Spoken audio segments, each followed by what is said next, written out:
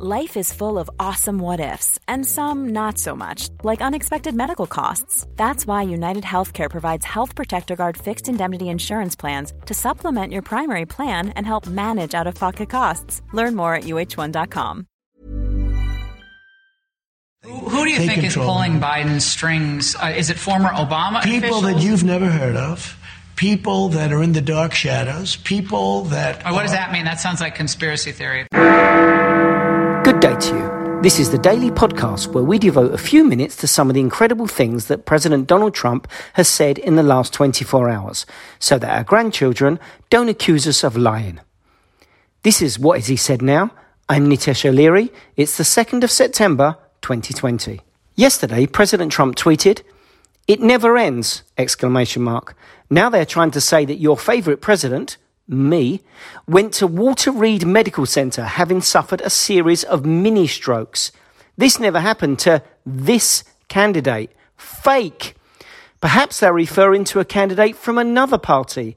There were no media reports of President Trump suffering mini strokes, and many onlookers are wondering whether the president is referring to something only he knows.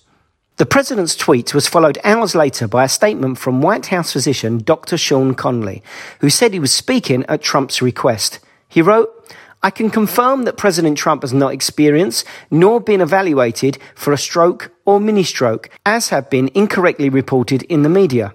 NBC News again confirmed that no media outlet appears to have reported in recent days that Trump had a series of mini-strokes. This is What Has He Said Now?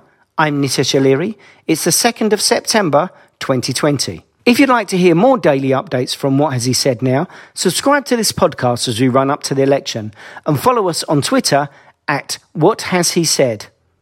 We had somebody get on a plane from a certain city this weekend, and in the plane it was almost completely loaded with thugs wearing these dark uniforms, black uniforms with gear and this and that. They're on a plane. Where's this? I'll tell you sometime, but it's under investigation right now. But they came from a certain city, and this person was coming to the Republican National Convention. And there were like 7 people on the plane like this person, and then a lot of people were on the plane to do big damage.